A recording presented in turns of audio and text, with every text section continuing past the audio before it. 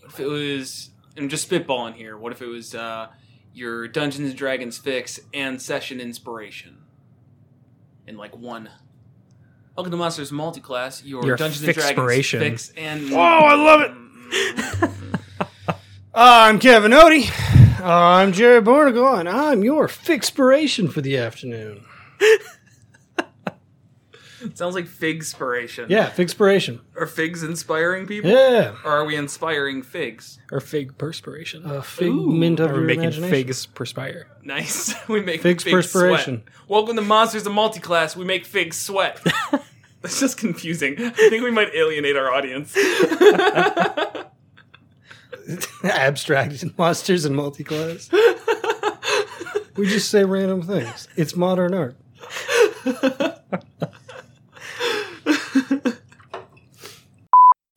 Welcome to Monsters and Multiclass. We make figs sweat. I'm Kevin Odie, I'm Jared Barnacle. And I'm Will Melvin. and we'll be hanging out with you for a while to talk about anything and everything D&D related.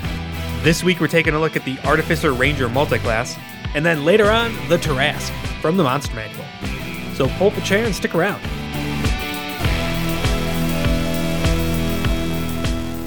Alright, so this week our multi-class is going to be the Artificer Ranger. So this is our first Artificer multi-class, so I'm a little bit excited. If you missed the initial discussion around the Artificer, we did a breakdown episode that turned out to be a lot longer than anticipated, because it turns out there's a ton to unpack for this class.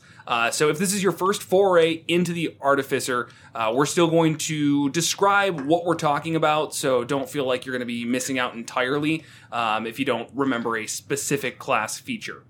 Otherwise, the Artificer is a Tinkerer spellcaster, the only other int spellcaster in Dungeons & Dragons, and really found its niche through just that, being a different type of spellcaster entirely. And then the Ranger, which is a nature lover / monster killer, half-caster martial character. So the multi-classing requirements for this is going to be 13 for Dex, 13 for Wisdom from the Ranger, and then 13 Intelligence for the Artificer. So got a couple, 3 different stats, which is always a bit of a pain, but overall, let's hear some first thoughts from Will. Yeah, I don't know, man. I don't know how to multi-class an Artificer, and I don't think any of us really do. I think... I don't know what... We have weighted dice that really likes bringing the Ranger back into our lives every friggin' couple weeks. I think we're almost done, though. Oh, I need to double check, but I think we got almost all of them. That's like terrible that we've somehow managed to hit every single one of them. But I actually think this has got some potential. They both kind of make sense as they are like... They're very goal oriented and not tied to anything mystical. So you've got Rangers who want to do things with their own powers, and Artificers are the same way. Right. Okay, I got you. So you're not seeing that same confliction like the Paladin monks, where it's like they're might have some of the similar goals, but the ways they go about it are entirely different. This it's like just you're kind of free to do what you want. Artificer, I think, is going to continue to be something that makes a lot of sense roleplay wise to pick up. It seems like if I lived in this world, it would be a hobby I'd probably adopt. Right. You're like, oh yeah, I'll start putting some stuff together, put some arcane symbols on it, and oh hey, I can shoot fire now. That's pretty cool. Kevin, first thoughts from you? I absolutely love the flavor of this one. I think you can make really cool characters of like the Outlander Ranger who protects this area of the land or whatever, and there's this ancient civilization that was there, and they rip apart the technology to make new stuff, or they're just, even if it's not that, they're just utilizing technology to accomplish their goals, like what you were saying. Mechanically, I'm actually underwhelmed. I was really thinking, like initially it sounded like this could actually work, and as I start going through, I'm just not finding much. Yeah, that was what I noticed as well. Mechanically speaking, I don't think it ever was horrible or it's going to be absolutely awful, but I'm not seeing any times where it's just like, oh, that's amazing. Like we get that one thing that just makes it and will make this feel like an entirely new class. To some extent, I think what is going to happen is we're going to see the Artificer pick up some of the slack that the Ranger drops by not being very focused. where the ranger kind of fills this role of, it's a fighter-ish, it's kind of spellcaster-ish, it might be support at some times because I guess it has Cure Wounds and the that level 2 Healing Spirit. It doesn't really fill any specific role, but I think what the Artificer did really well with its 3 subclasses is creating 3 very segmented roles that, when meshed with the Ranger, can kind of make it shine a bit. Right. So, like, if you are mixing a Ranger, I won't even talk about any of their subclasses, but any of the Artificer subclasses, like the Alchemist, then you can really make your Ranger have a more support feel, which is hard to do otherwise with any of the normal Ranger subclasses. If you go the Artillerist, then you're getting some extra damage with all of their turrets and such. And then the Battlesmith, where you get the Steel Defender as your main thing, which is kind of like the Ranger's Beastmaster, only better, of course. I was going to say it's a better way to go about being a Ranger Beastmaster. Yeah, I'm sure we'll get to that. But overall, I am not blown away mechanically, but I think this is something that you could definitely put together a reasonable class that's not going to lag behind in any substantial ways. So one thing with this where we haven't specifically talked about it too much, but there's always kind of one to look at. So if you're multi-classing, what you get out of doing it. Like, so you're a Ranger and you pick up Artificer levels. Right. Does it synergize and make the Ranger better? Or is it more just having these certain Artificer abilities around can make the Ranger better? And in this case, by that I'm meaning if another party member was just an Artificer, it would almost be the same thing. Because that's what a lot of the Artificer is they could use their own stuff like infusions and potions and whatnot, or they could use it on the party. So like you're looking through and it's like, oh, these potions are nice for a Ranger, or this infusion's nice for a Ranger, or anything like that. But if you just have an Artificer in the party, they could just give that stuff to the Ranger anyways. Okay, I hear what you're saying. So because of the fact that the Artificer as a whole really fits a support role where they don't need to benefit themselves directly, having an Artificer in your party is really always going to be better than multi-classing with it, at least for the most part, and definitely with a Ranger. I think that's true. That's not always going to happen. You're not always going to have an Artificer in. And even more, I think flavor-wise, there's going to be some character concepts that will draw you to it regardless. Right. And you're not going to be as good as an Artificer. But I mean, yeah, if you want to have somebody who's a good spellcaster, you're going to have somebody who's a pure wizard. But if you don't have a pure wizard in your party and somebody multi-classes into it, that can be better than nothing. Right, that's true. So as for combinations here, one of the first ones that really jumped out to me is trying to think about, what makes most sense going from Ranger to Artificer or Artificer to Ranger from a roleplay perspective. And I actually kind of came to, you can probably do both pretty easily, but I'll talk about Artificer to Ranger because I feel like that one's a little bit weirder later on.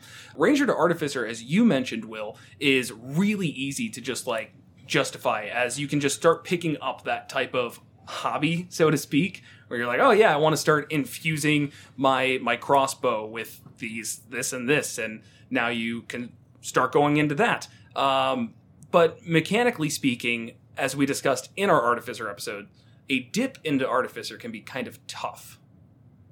So the first level as a whole, you basically get nothing. You get the magical tinkering, which lets you basically use a stone or object for things similar to prestidigitation. Yeah, you could loop a message. It could shine light in for 5 feet, stuff like that. It's nothing crazy. Right. It has no mechanical implications. Right. The only thing that they really are getting is they do get spell casting at first level, which is different from most half casters. But is it really that much? No. So it's definitely not the type of class I could ever justify a 1-level dip into. Right. Second level does start to pick up a bit more, though, as you get the infusions, which can be pretty huge, and one of which I think is really interesting and has a obvious synergy with the Ranger, is the one that allows you to make your ranged weapon a +1 and remove the loading property. Right. Which repeating something. Yeah, repeating shot, something along those lines. Yeah. So that right away is a lot of what people will take Crossbow Expert for. Now, Rangers don't need to use crossbows by any means, but I think a big barrier to why they don't use them is because of that loading property and the feat tax that comes from having to take Crossbow Expert to use your 2 attacks in 1 turn. So I really liked that right off the start, where even just a 2-level dip is now saving you from a feat. Yeah, and you get a heavy spellcasting. crossbow, which is a D10. Mm-hmm. Range is not nearly as good though for a longbow. Compared to a longbow? Yeah. Yeah, and that's definitely true. Is a longbow a D10? D8. That's what I thought. Yeah, Okay, they're so really weak. damage versus range, which honestly, how many times... heavy crossbow's probably 60 feet before it's disadvantage. No, it's like 120, man. Okay, so then how often does that come up? Never. It never comes. We've definitely had sessions For like fights a where, round, though. Yeah, where it's like true. first round you get disadvantage, and then you just move, and it's not the end of the world by any means. That's true. I don't think it's enough so that I'd ever say, oh, I should really take the hit to damage, an average of 1 less, but still less, every single turn for the rest of my life. It's probably better to go with that, the crossbow. Yeah, It's 100 and then 400 for Okay. the heavy crossbow. Okay. And then, did you have longbow up? Longbow's 150 and 600. Okay, so it's a 50-foot difference. And you're right, we have definitely had fights where they start off at 100 feet away, but unless the enemy has something that they can use at 100 feet away, it really doesn't matter. Once you get to that 100, you're good to Right. go. I like this flavor a lot more because anytime anybody takes Crossbow Expert, and anytime anybody uses a crossbow, they take Crossbow Expert. Mm-hmm. You've like the DM's like, oh, and you invented a repeating crossbow or something, Right. Where this one, it literally, you invented a repeating crossbow. Yeah. Then that's 100% what I did with our ranger or past ranger. They wanted to take Crossbow Expert, basically said, hey, here's this whole repeating crossbow. Funny enough, I actually feel a bit bad looking back. He had ideas to multi-class into an Artificer, and I was like, no, that doesn't really fit into the world. And now that I'm looking at this, that's a small dip into Artificer is basically exactly what he should have done. Of just that idea of like, oh, I'm tinkering with my my creations or whatever passed down to me to draw arcane energy from them. I told him to go into Arcane Shot, the fighter subclass, because Arcane Archer. Arcane Yeah. Archer, thank you, where you get arcane shots. But like looking back, I'm like, man, it would have made a lot more sense as an Artificer, and also been a lot more interesting than going a couple levels into fighter. Yeah, it always is. Yeah, but the dip into fighter is just so nice. I You know. know? That's why it's boring. Right. Yeah, that's fair. So, yeah, if you're a ranger, you would at least need 2 levels to get 2 infusions. Right. For sure. And then infusions are really great. There's a lot you could do. You could help yourself out or give them to other party members and really play into that support role. One thing to keep in mind is that Artificers can infuse more items as they level up. At level 2, they can only infuse 2 items. They can know 4 of their infusions, which Right. Just allows them to either create a magic item off of a list, or they can imbue a non-magical item with a specific property. So off that list, I mean, it's all great stuff and things that I'm right there with you. Where giving it to your party can be really nice. Mm-hmm. But when you only have 2, I wonder if it would be difficult to justify. Right. Yeah, I mean, I could see giving yourself the repeating shot. Mm-hmm. And then I think there's something that boosts your AC or... There's all the basic ones. There's one Yeah. that boosts your weapon by Yeah. a +1. There's one that boosts your armor Enhanced by defense, +1. yeah. And I think that's all of the second level ones. Repeating shot and then replicate magic item. And looking at the magic items that you can create at second level, I don't think any of them would make me pass up a +1 item besides the Bag of Holding. Yeah, and that's really campaign dependent, though. Right. So that list is not extremely long. Just Alchemy Jug, Bag of Holding, a Cap of Water Breathing, which I feel like I don't even need to explain what that does. It's just, you breathe in water. It's fine. Goggles of Night gives you dark vision. I mean, these ones, like, I think that ones like that can help round out your party in the sense of, to put it in our campaign right now, 3 out of 4 people have dark vision. Right. If one of the people was an Artificer and it was just like, hey, you know what, I made this infusion, you've got dark vision now. On the days that we need it, you've got dark vision. Right.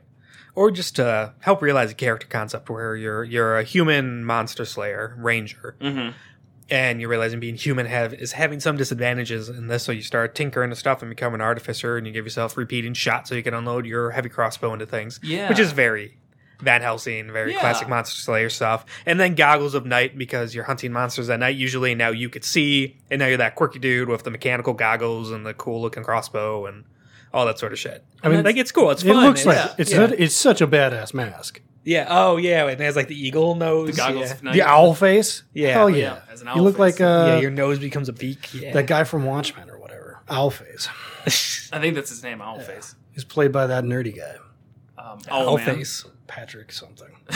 But no, it's a badass character concept. And like, a lot of people do come to tables and they're like, all right, my character is fucking perfect. But Mr. DM, I need 3 magic items to make it work at all. And then what are you going to do? I mean, sometimes these are really fun combos, and the Artificer kind of gives you an out. Right. As opposed to a DM just tossing out free magic items. Right. You can also say, the more that you explain that, I also get like I hate to say this, but like a Batman vibe of the utility belt. Of just like, he recognizes he has limitations, like being able to see in the dark. So here are how I overcome my limitations. That's actually a good way to bring in the human race. Right. Which a lot of times people complain like, oh, it feels so bland. I want to play a tiefling. I want to be a devil person. But, you know, as a human, there are things that, like, you're looking around at all of these races where they're like, we all just have dark vision. What are you doing, bud? I made my own dark vision. Right, Ingenuity.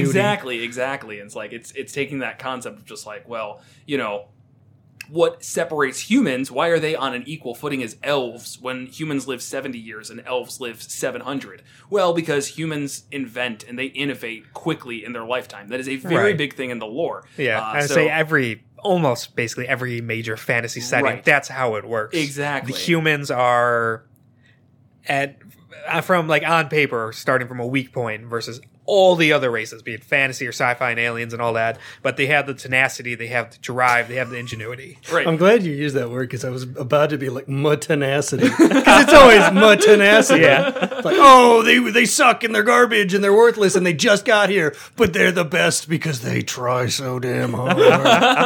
But you see it all over the place. Yeah, I know. Every, I think Mass Effect is probably the worst one. It's like they show up like 50 years ago, and they are already like the dominant race on every space station. Right. And the exact explanation is because they try just a little bit harder. Because things didn't just come easy to them. They didn't have dark vision. They had to make it. And this is a world where, like a universe with thousands of different species of absolute martial and intellectual and spiritual supremacy. But, you know, Commander Shepard's there making the hard choices. So yeah, you could really play into that. Right. And that I think we've said so many times where, yes, it feels a little bit tropey when we talk about it, but tropes are fun to play out when it's you doing it. Right. And I don't think that one is honestly explored that much. I think it's just kind of accepted a lot of times where it doesn't actually become part of your character. It just allows everyone to keep going without, you know, talking about how humans really suck at smithing compared to dwarves. Well, no, the reality is that every human starts out with one of the overpowered feats, and it's just like not even funny. What's the variant?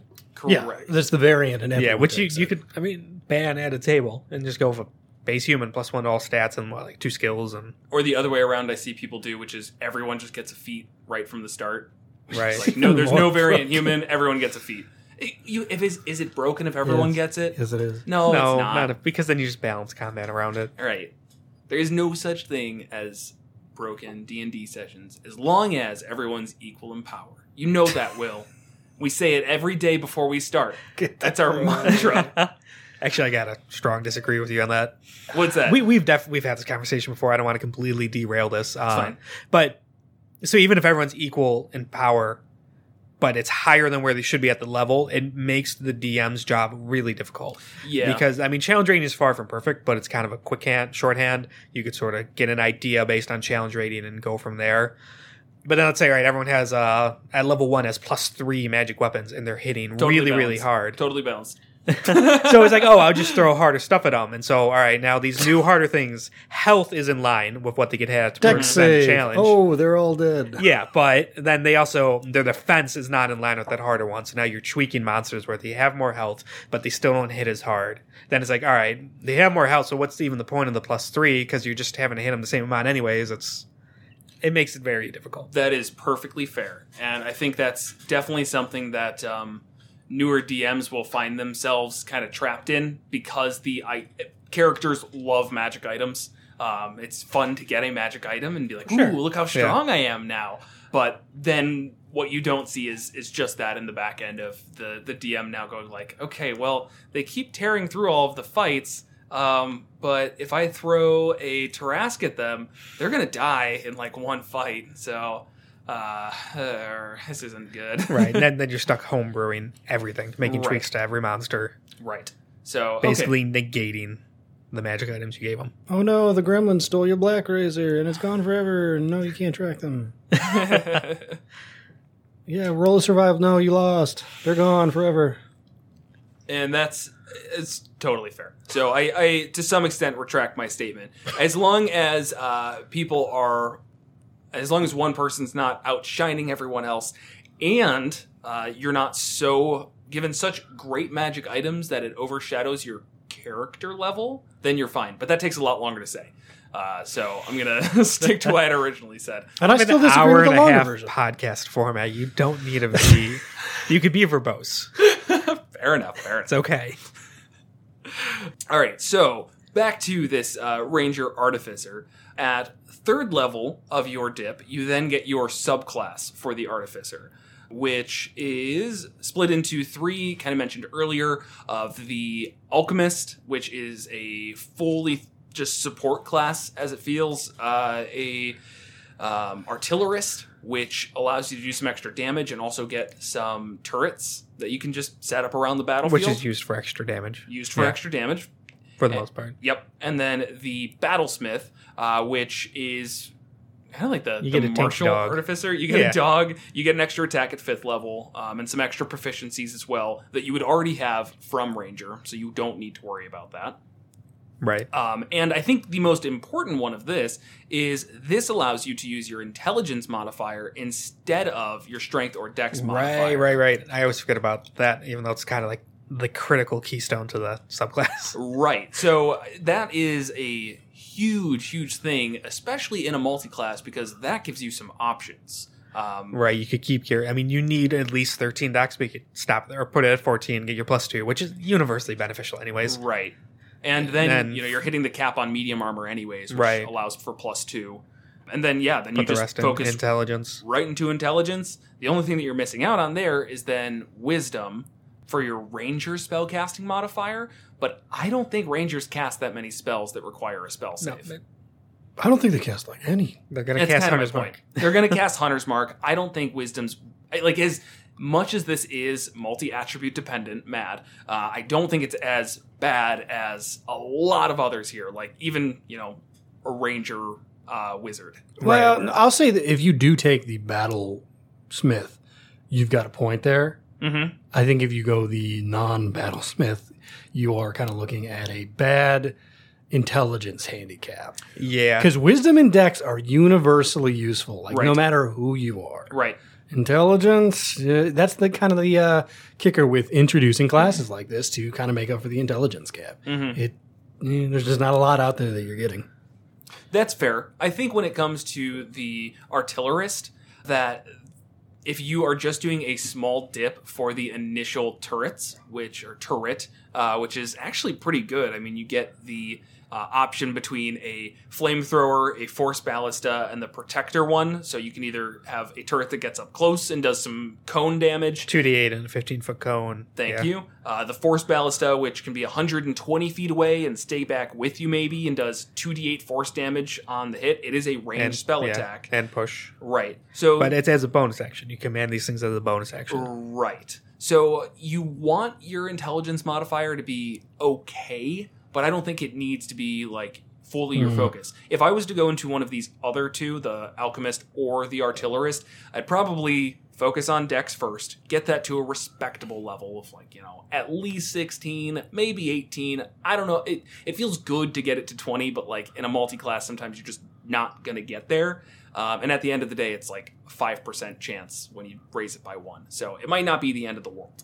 But, you can get that Flamethrower, Force Ballista, and the Protector. And the Protector one specifically is just going to give temporary HP. It gives more based on your intelligence modifier, so the higher you can get that, the better. But it's still 1d8 plus a minimum of 1 every single turn. 1d8 plus your intelligence, yeah. Right. What you can do as a bonus action every turn. You have to be within creature 10, of your choice within 10 feet. Yep. This is a dumb question. There are no dumb questions. No, this is actually a pretty dumb one. So, if you're spamming temp HP, temp HP obviously doesn't stack. Anytime it's mentioned in the book these days, they make sure they know. But can you choose to take the temp HP in that situation? That's a good question. It's like, oh shit, I rolled a 1. It's like, do I just like, oh no, I'll pass. I got plenty. I believe. No, man, I'm all full up. I believe you have to take the temp HP. Yeah. Yeah, I think you're so right. that's actually a good question. Where, that's a really good question. Because if I had Armor of Agathis on, and my Artificer brought the Protector turret over near me and got rid of all of my temp HP, I'd be very, very upset. Oh yeah, I beat the shit out of that guy. You're like, I can't. I mean, the Warlock who just cast this at 5th level, I've got 25 temp HP, and you just replaced it with 3. And he kills the frost damage. Frost damage instantly disappears in that. Right, that's what I'm saying. So it just ruined your spell entirely. Yeah. So I wonder if to some extent there. Wait, actually, it's each creature of your choice. Oh, so you could say, this is kind of metagamey. It is. But you can say, I don't replace it. Right. Like, hey, so it's not gave that you catastrophic. 8 plus 4 this turn, so everybody's got 12. Only one person got hit. I'm just going to replace theirs this turn. That's not even metagaming. That's just like being aware of the battlefield situation. That's fair. I guess I explained it in a less metagamey way. All right, that's all right. Again, I don't think that you're going to be too reliant on intelligence. It's going to be nice to get up, but I don't think you're going to be losing out on too much if it only stays at like 14 or 16. You are killing your bonus action in that situation, but that's not a huge deal. It's really not. It really depends on what you're playing. If you're playing a dual wielder, obviously that's not going to work. I think it goes without saying. Well, no, it does go with saying. We're supposed to be verbose. Kevin just told me. So I'm going to elaborately explain why you should really not go into a martial class sword fighter type with this multi-class. I don't think it works very well. I think it can be done, but I think you're going to get a lot more mileage out of playing either the crossbow, longbow, whatever ranged character. I just don't see much benefit from going into any type of sword fighting or whatever you want to call it. Why is that? Melee fighting? Yeah. That's it. Melee fighting? Because you're now either going to have to... So you can use a finesse weapon. If then great, you're relying on dex, that's fine. But otherwise, you're going to be relying on strength, which would be exceptionally dumb. Right. Well, so yeah, you go finesse, which is not a problem. No, it is. It's the end of the world. No, but I guess the really only other issue is just that it's going to be more difficult to mesh with some of these, like the Eldritch Cannon, I guess, where you're not like really tanky in any way, so it's a bit weird to get up close. I don't know. I mean, you could be somewhat. So let's say a medium armor, you're not worried about stealth. So is that 15 plus 2? That's 17. You have a one-handed finesse weapon. You're not dual wielding because you need your bonus action and shield. So then you're at 19 AC. And then I assume Artificer's a 1d8 for hit dice. Correct. And Ranger, same thing. 1d10 for Ranger. Yeah. So I mean, you're not tanky. You're not like this. You're not a wizard. You're not a barbarian. But that's fair. Okay, so I guess you can kind of be up in the fight. And yeah, you're not gonna have a problem. And then I guess you could leave your Eldritch Cannons, like your just set them 60 feet back, right? And it's like you protect them because they don't have a whole lot of health. And they got a shitload of AC though. That's true. They're at 18, I think. Yeah, don't have AC enough of anymore. 18, correct. Number of HP equal to 5 times your Artificer level. Right.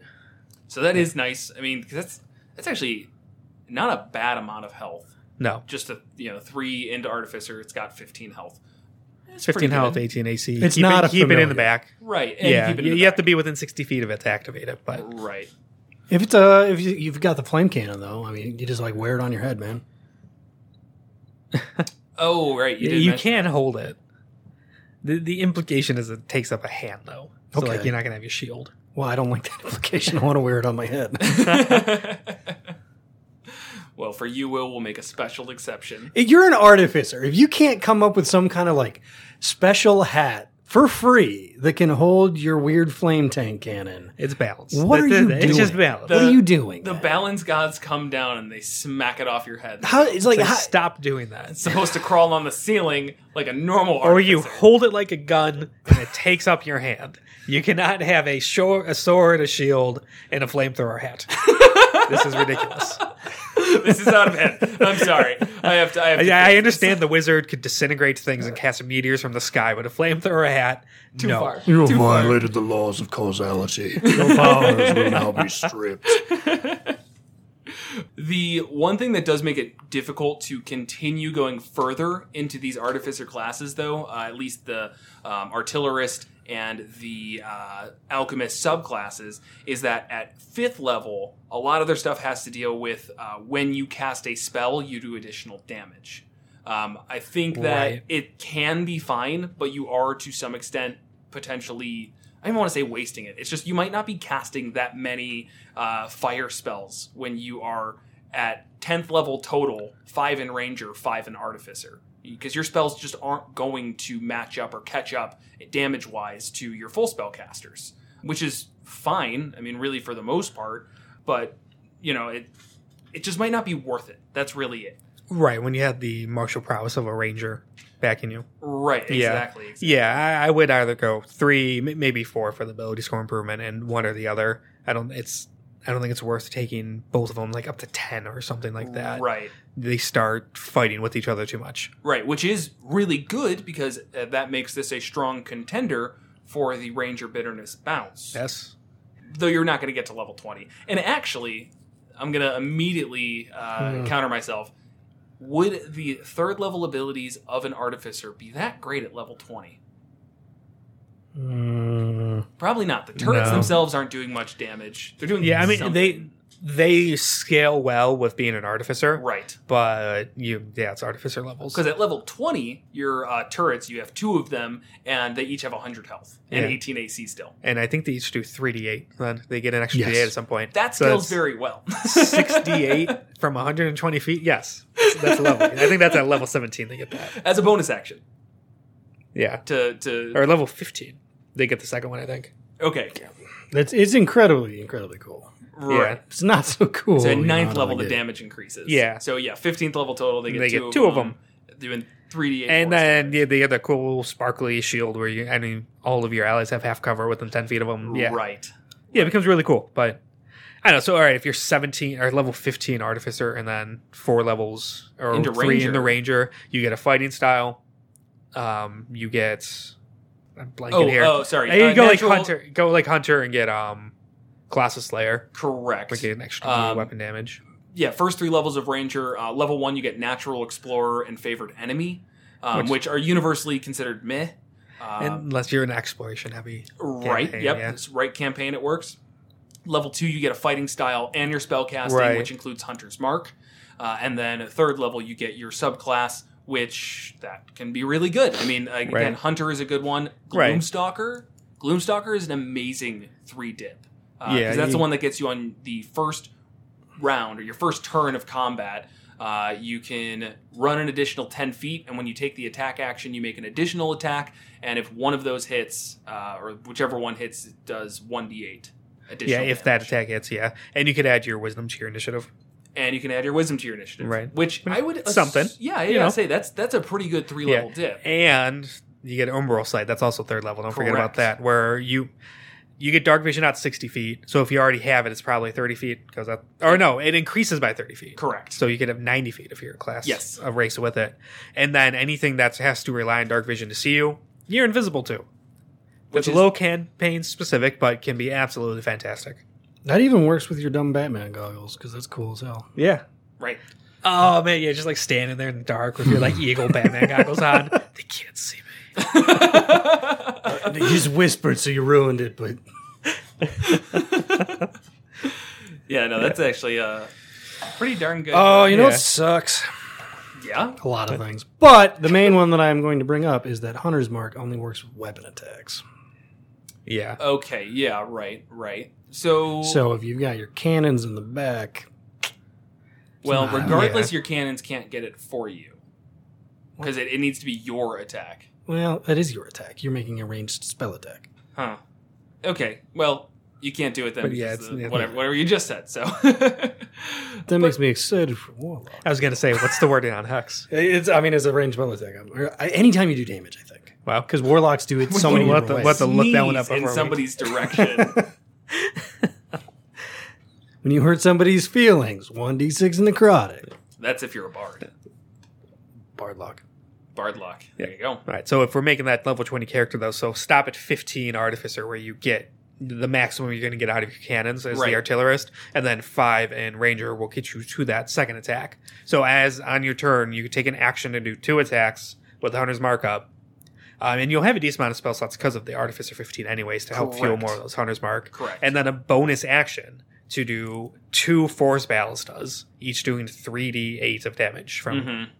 And as long as you don't need to move your Hunter's Mark, you're golden. Right. And even then, I mean, to some extent, it is going to be a tough decision because your Hunter's Mark, setting that up in the first place. Okay, this is getting a little too mathy, but now that I'm thinking about it, so your Hunter's Mark is using your bonus action. You'll do the D8 on that turn, so that's 1 additional D8. But that is 2 D6. D6? Oh, I'm so sorry. Yeah. So you're doing a D6, even less damage. 1 D6.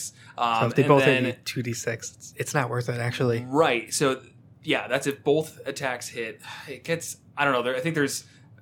If you've got the spreadsheets I want to ballistas put in the out. back, it's just not Right. I gonna feel like happen. your No. ballistas are going to be a better Because choice. one ballista most of hitting the time. blows it out of the water. A 2d6 Right. versus 3d8. Well, the only time that it's good is then on the next turn, you can get your Hunter's Mark again. You don't have to Right. cast it again, and you get your ballistas. But if you're just going to kill it by having 2 turns of using the Force ballistas, then you're wasting Right. your time casting Hunter's Mark or moving Hunter's Mark. Yeah, see, anything big, you could probably justify it. Yes. But like super big.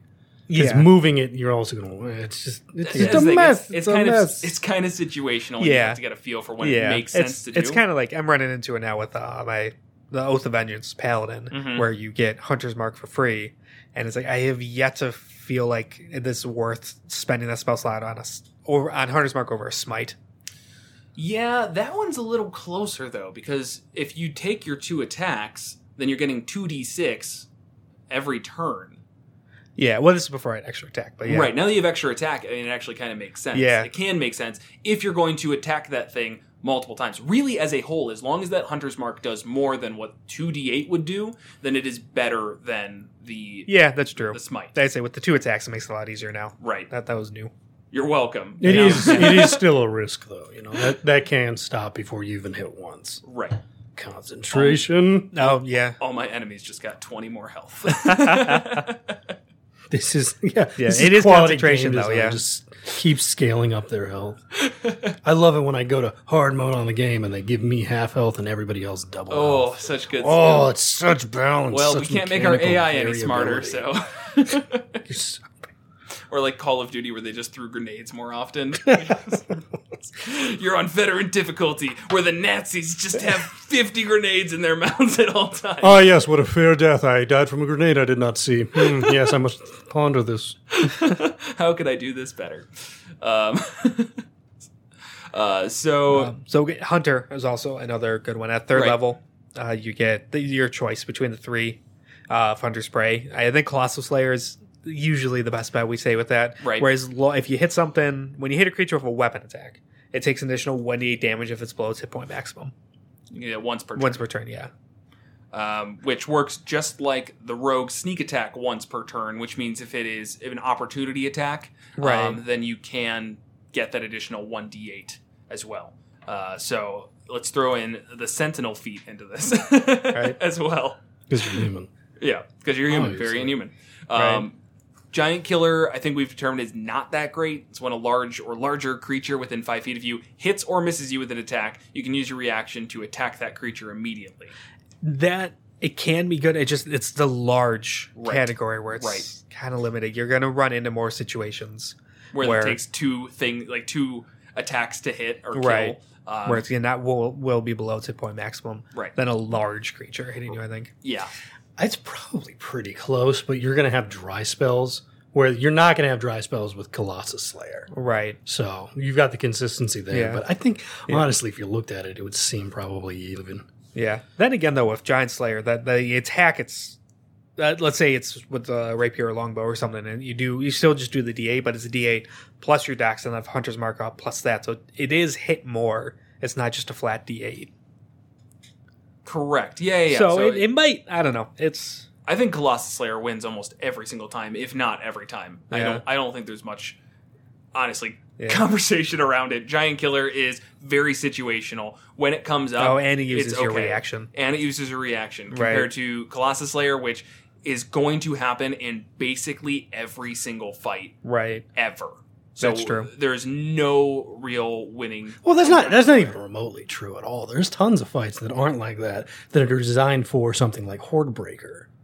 Yeah, how many though in comparison? Honestly, like shitloads. It just depends on how you play, and that's the issue. We like bias this and it's like, I don't see this ever happening. But I mean, they wrote it for a reason. Some campaigns and some DMs and some battles are heavily biased towards 20 goblins versus 2 ogres, and that's fair. And for what it's worth, I wasn't arguing Hordebreaker versus Colossus Slayer. I'm talking Colossus Slayer versus Giant Killer. Yeah, that's Giant Killer is worthless. Hordebreaker, I think you're right. I would assume that most people do not play in the here's 20 goblins, kill all 20 of them, just because that gets very samey very quickly. Right. It's a lot more fun to fight a couple strong enemies than 50 of one very weak one.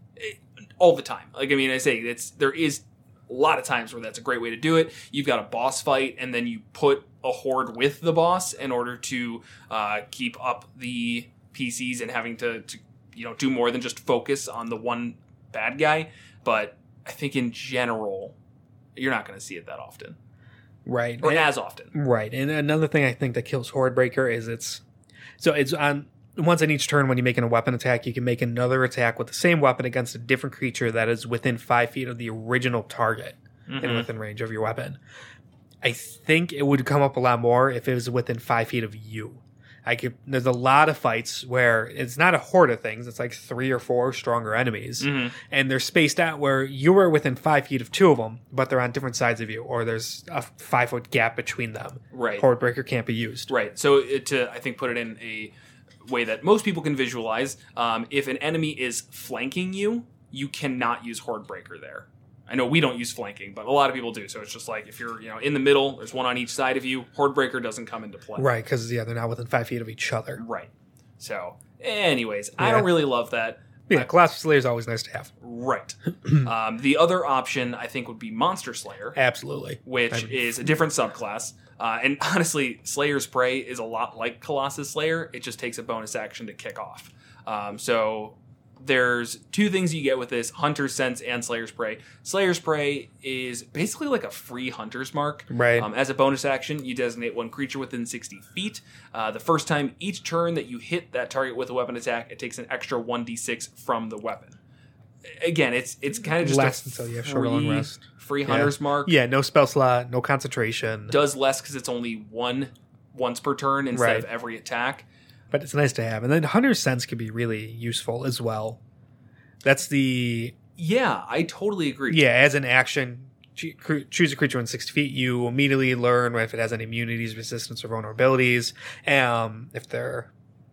I thought there was another aspect of it where... That might have been the UA originally of this. That's the bulk of it, though. If they have any immunities, resistances, or vulnerabilities, you know about them. Right. And if the creature is hidden from divination magic, you sense it has none of these things. Yeah, the UA had a line where if it... I forgot how they phrased it, but it was like basically saying like a troll will regain health unless you do fire damage. Like you would learn that. Oh, and like that's not in this. That was the UA, which is what I played the UA, so that's kind of what's the burned special into my brain, details. I remember that exact line. I think that made might a little be more somewhere useful else too. But yeah, I would always lump that in as a DM. personally, but Yeah, I would have to see. That's kind of interesting. I think that's kind of makes that a little bit better as well, especially for a full action. That's where it gets tough to not just give it to them. If it was a bonus action, I feel like what it gives right now is perfectly fine and doesn't need anything else. Right. Though it does make a ranger even more bonus action dependent. And I think overall for me, this class is a lot more flavorful than Hunter. Yes.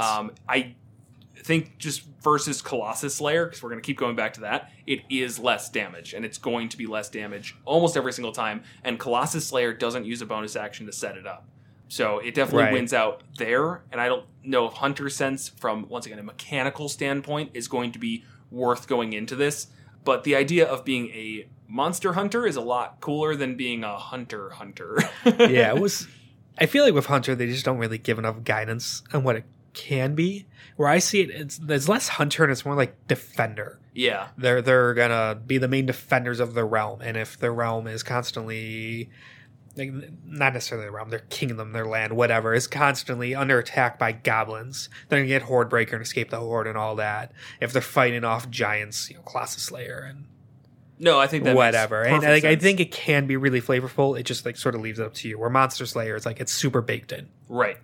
Yeah, and grows as you go through it as well, where it becomes maybe not so much the third level one, but as you go forward with supernatural defense, where you get target of your Slayer's prey forces you to make a saving throw, and whenever you make an ability check to escape that target's grapple, add 1d6 to your roll. So that one I like because a lot of supernatural creatures force you to make saving throws. Right. Yeah, like a Banshee, for example. It's that makes you do a wisdom saving throw, but that doesn't really matter. Either way, it forces you to do a saving throw.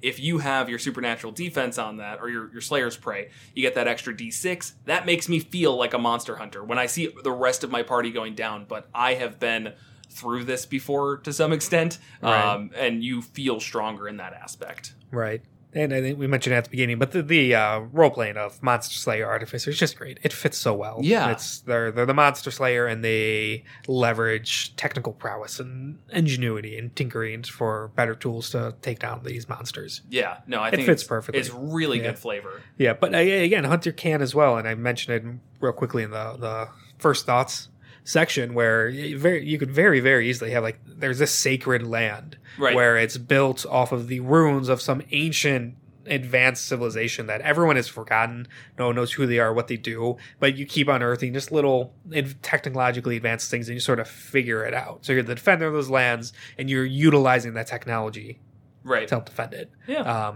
You two did not play Horizon Zero Dawn, did you? No, it's PS4 only, man. No. Yeah, it's coming out for PC. You recommended it, and I was like, I can't, man. It's really good. I can't. I'm not going to buy a $300. But Artificer Ranger, especially Hunter, Artificer, maybe Artillerist, or the Battlesmith. Battlesmith, yeah. People love to try and recreate characters based off of other mediums, popular stuff, video games or whatever. The main character in that alloy is completely an Artificer Ranger. The general premise of that, and you get this at the very beginning, I'm not spoiling anything, is the world has moved on so much that our human civilization has collapsed. We got to some really advanced technology and it's collapsed and you don't know why. And there are humans alive, but they're so far removed from it, they're not aware of that. Mm-hmm. And they've reverted back to this tribal state and hunters and stuff like that. But all the ruins of our old civilization still around. And so they're utilizing that. So it's this kind of really cool mix of this sort of hunter-gatherer type stuff with this really advanced technology. Yeah. Oh, yes, techno-primitivism. Yeah. Is that a thing? I just said it. Okay. And that's actually what it is. No, I have looked at it, and it is techno-primitivism, which only exists, obviously, in fiction, but it's a thing, right. I guess. It reminds me of Nausicaa and the Valley of the Wind. It's a Ghibli movie that somebody...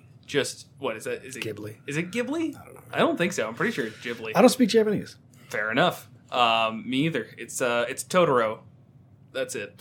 So Nausicaa and the Valley of the Wind is a lot of that same concept where the world was very technologically advanced, but then was wiped out for some reason or another, and then reverted to a tribalistic society. but they mesh technology and that really well, where Right. really well, but also really stupidly at the same time, where in one scene, airships come down and tanks begin pouring out of those airships, and then there's just knights in like plate armor and swinging swords, and I'm just like sitting there like, that doesn't make any sense whatsoever. Like they're shooting, there's people in plate armor just shooting guns at each other. It's like, that's not how this worked. But anyways, I'd recommend that. This is reminding me just how many media did this trope. It's like, it seems like such an obscure thing, but I'm like thinking of No, there's a lot. multiple animes, Western movies, and it's like, yeah, it's they went back in time but forward also. It's Right. like, okay. Yeah. It always turns out well, but it is not a rare one. Right. But wait, turns out well for who? The Like audience, okay. not anybody. The audience. Yeah. It's fun. Right. Yeah, so I totally agree. I think Artificer Ranger mix is good there.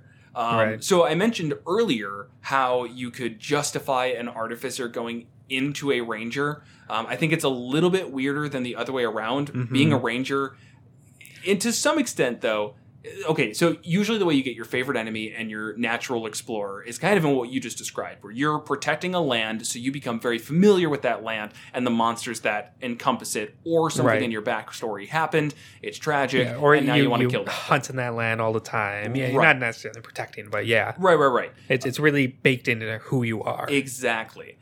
So the way I was thinking with an Artificer is, to some extent, that mortal enemy can come up naturally in a campaign. But as for like the favored terrain in that, Artificers are smart and they are research heavy. So I could very much so see them going into the Ranger life almost purely through research and just becoming fully engrossed in a culture that they're basically adapting in order to start taking on. It doesn't really explain all of the martial aspects of it, but they kind of have all of those to start anyways. Right. Going into Ranger doesn't give them many proficiencies that they didn't already have. Medium armor, martial weapons, and shields are already there for Battlesmith.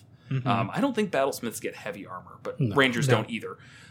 And then you get like some additional, like you get proficiency in nature or survival or something like that. I think that could actually be a really easy way to get into that side of things. Yeah, that's a good way to go about it. It's definitely not the classic way where it's like, oh, and then I went off for a year to study in the forest or the mountains or whatever. It's like, I learned everything there is to know about it through books. Right. Yeah, that makes Wasn't sense. Indiana Jones like an archaeologist? Yes. And then he just got, like, Nazis kept attacking him, so he just got better and better at gunfighting and regular fighting. Yeah, like every day. But he show started up. as a nerd. Right. Every day he'd just like show up to teach his class, and Nazis would be like, Oh, where's our magic box? And he'd have to punch them or shoot them. And he's like, why do I keep getting better at this? I don't know. I think that's like, it makes sense, especially because both of these classes are like the pursuit thing. So I can see an Artificer in his pursuit for whatever, ending up taking on whatever properties of the locations or cultures that he's looking at. Right. I would like that's the exact type of person that I expect. Like, oh, we've got this big mission in the forests of made up name, and you guys go there, and now the Artificer starts like spouting off tons of information about this place, and you're like, And he how speaks did you... made up Namian. Yeah, And it's like, you're like, how did you do last that? week. Yeah, he's just like, oh, I just picked up every book I could find and just started learning. It's like, yeah, that makes perfect sense. That is what I'd expect. So then, just taking that to the extreme, you get a Ranger. We should probably talk about the Battlesmith and how that interacts with Beastmaster. That is a good point. I Yeah. feel like somebody would yell at us if we didn't. Yeah. So if you're a Ranger and you want like the idea of going Beastmaster, I would almost like recommend to just dip into Battlesmith. But I don't know. I don't know. I guess I want to talk through because I don't know how well it's going to work. Because so the 3-level dip will get you that Steel Defender because you get that 3rd level, but it levels up and gets more powerful based on your Artificer level. Correct. And I believe that the Ranger one does as well for Beastmaster. Yeah. It doesn't go up quick enough, as I believe has been discussed. It's 4 times your Ranger level compared to 5 times your Artificer level, which is just like kind of an easy fix for Beastmaster maybe, but whatever. I think that if you wanted to replace the Beastmaster, you're not going to get there with the Battlesmith unless you just accept that you're going to go a little bit into Beastmaster. You don't even know. Like, what would a 3-level dip in the Beastmaster get you? You get your crappy beast. Right, that will never level up again and Right, just die. right. And I would almost go like 3 levels into Hunter and then go into Battlesmith and call yourself a Beastmaster. Honestly, like, it's kind of an odd mix. In Yeah, that regard. they don't step on each other's toes in terms of action economy, but that's No. more like a downside of the Beastmaster, taking your action to control it, while the Steel Defender takes your bonus action. This is the 10-10 mix I was looking for.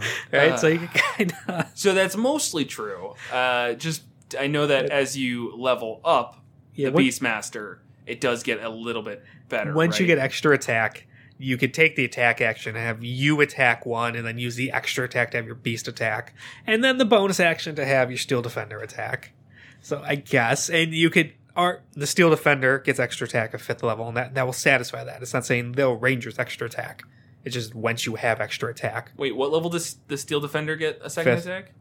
Oh, okay. The Steel Defender does. Sorry. Yes, I which thought, is same as the Ranger. Yeah, I thought you meant the Battlesmith gets the second extra attack. Oh, The Steel Defender does not. Yeah, get a second you're right. attack. Correct. That's The important Battlesmith, yeah. because at 11th level, your Beast gets an 11th attack. Or sorry, That would balance it. now we're there. Oh man, at 11th level, Bestial Fury is a Beastmaster. Whatever. right. God, I can't talk. Why are we doing a podcast? It's a horrible idea. Anyways, so that gets a second attack for the Beast. So I guess if you go, 11 into Beastmaster and 5 into Battlesmith, you're getting a lot of companion attacks. What I don't know why you would do that. It'd be goofy. Yeah, But like, that's basically it. It's just that every time there's the possibility of having 2 companions, somebody's going to want to do Make that. it 3. Make it through with the homunculus? Yeah. Oh, I knew you were going to say that. yes. Oh, And then do Artificers get Find Familiar? I don't think so, but I'm sure you could take a 1-level Say, dip into something that do does. Magic Initiate. Yeah, Magic Initiate. Get it. Then, what are you doing with them? Nothing. Bogging Sitting- down combat. It's annoying. Bring a chair and sit in the back and make your animals Animals fight do things. everything. Yeah. It'll be like Pokemon. Oh, God. There you go. You can make a Pokemon trainer. And it's just, some of them are going to die in one hit. And then midway through the day, everyone's going to be like, oh, what do you have left? And you're like, oh, nothing. Unless... Can we stop by the Poke Healy Center? I could see somebody having that train of thought and attempting it, because you always hear about how important action economy is in 5th edition. Right. Which it absolutely is. And then thinking, all right, I can take it from 1 to 3 things acting. But it's more like each one is a third of an action. Right. Yeah, what's a challenge rating 4th exactly doing? Not much. You know That's the what- Beastmaster. You know what else Yeah. sucks? For the, maybe I should actually check this. For your Steel Defender, yeah, you can get it back for like a spell slot, can't you? Something like that. Pretty sure. It returns to life after 1 minute with all of its hit points restored if you cast a first level spell slot, compared to the Ranger Beastmaster, where you have to just wait 8 hours. You have to spend 8 Yeah, hours. you have to spend 8 hours Correct. catching a new dog. Yeah. Yeah. That's one of the ones where everyone almost homebrews it away, where it's saying, yeah, you have a mystical connection and you can do the 8 hours to resurrect. I think that Yours. all the Ranger UAs, the revised Ranger UA, Yeah. changed that as well. Yes. 'cause we It had changed to the replay that. entire It class, did, it did. And that's why I got the It just route. sucks. We need something officially released so we can go off of that instead. Because Right. every time it's like, well, we have to address it because it's here. Yeah. But every other person's going to be going off of UA. Right. Except for now, to make it even more complicated, there's kind of 2 UAs to Yeah. go off of. You have the revised and then what's that new one? There was another phrase for it. Revisited or something like that. No, they did it with like every class. Oh, the expanded. Expanded, yeah. So you have the revised Ranger and then the expanded Ranger. The expanded Ranger didn't give us much though. Not for Beastmaster. Not for. No. I mean, no. There's no fixing Beastmaster unless you start from first principles, and that's what they did, but not with these updates. You just get bonus stuff. Right. I don't know. It's this is a second example of a great pairing that doesn't work without the magic book that I made up. The one that's just like multi-classes. Specific multi-classes Yeah. that Where it's like, oh, if synergize. you want to play a Battlesmith and a Beastmaster, here's making your You've got a beast better into, beast. Yeah, it's a Right. better one because you decided to really commit to this idea. You have a cybernetic dog. There we go. Ooh, Cyberdog. Yeah, because both the Steel Defender and then the Beastmaster Beast, they barely keep up with the level as is. Right. The Steel Defender more so than the Beast, and the Beast kind of doesn't, honestly. Well- and now you're slowing it down. You're slowing both of them down. Even if the Steel Defender didn't make a single attack the entire campaign, its reaction alone is better than the Beastmaster's. The deflect attack. Yes. The fact that they can just impose disadvantage on an attack roll of one creature can see that is within 5 feet of it, provided the attack rolls against a creature other than the defender. They can literally sit there and take the dodge action and just use their reaction, and I would rather have that near me than the Beastmaster, just any Right. time. It's going to be more hardy at the very least. Right. So much more HP. So this Yeah. was a question that was brought up to me the other day, and I think I answered it correctly, but I want to get your thoughts on it. With the Artificer being new, I feel comfortable talking about it on air.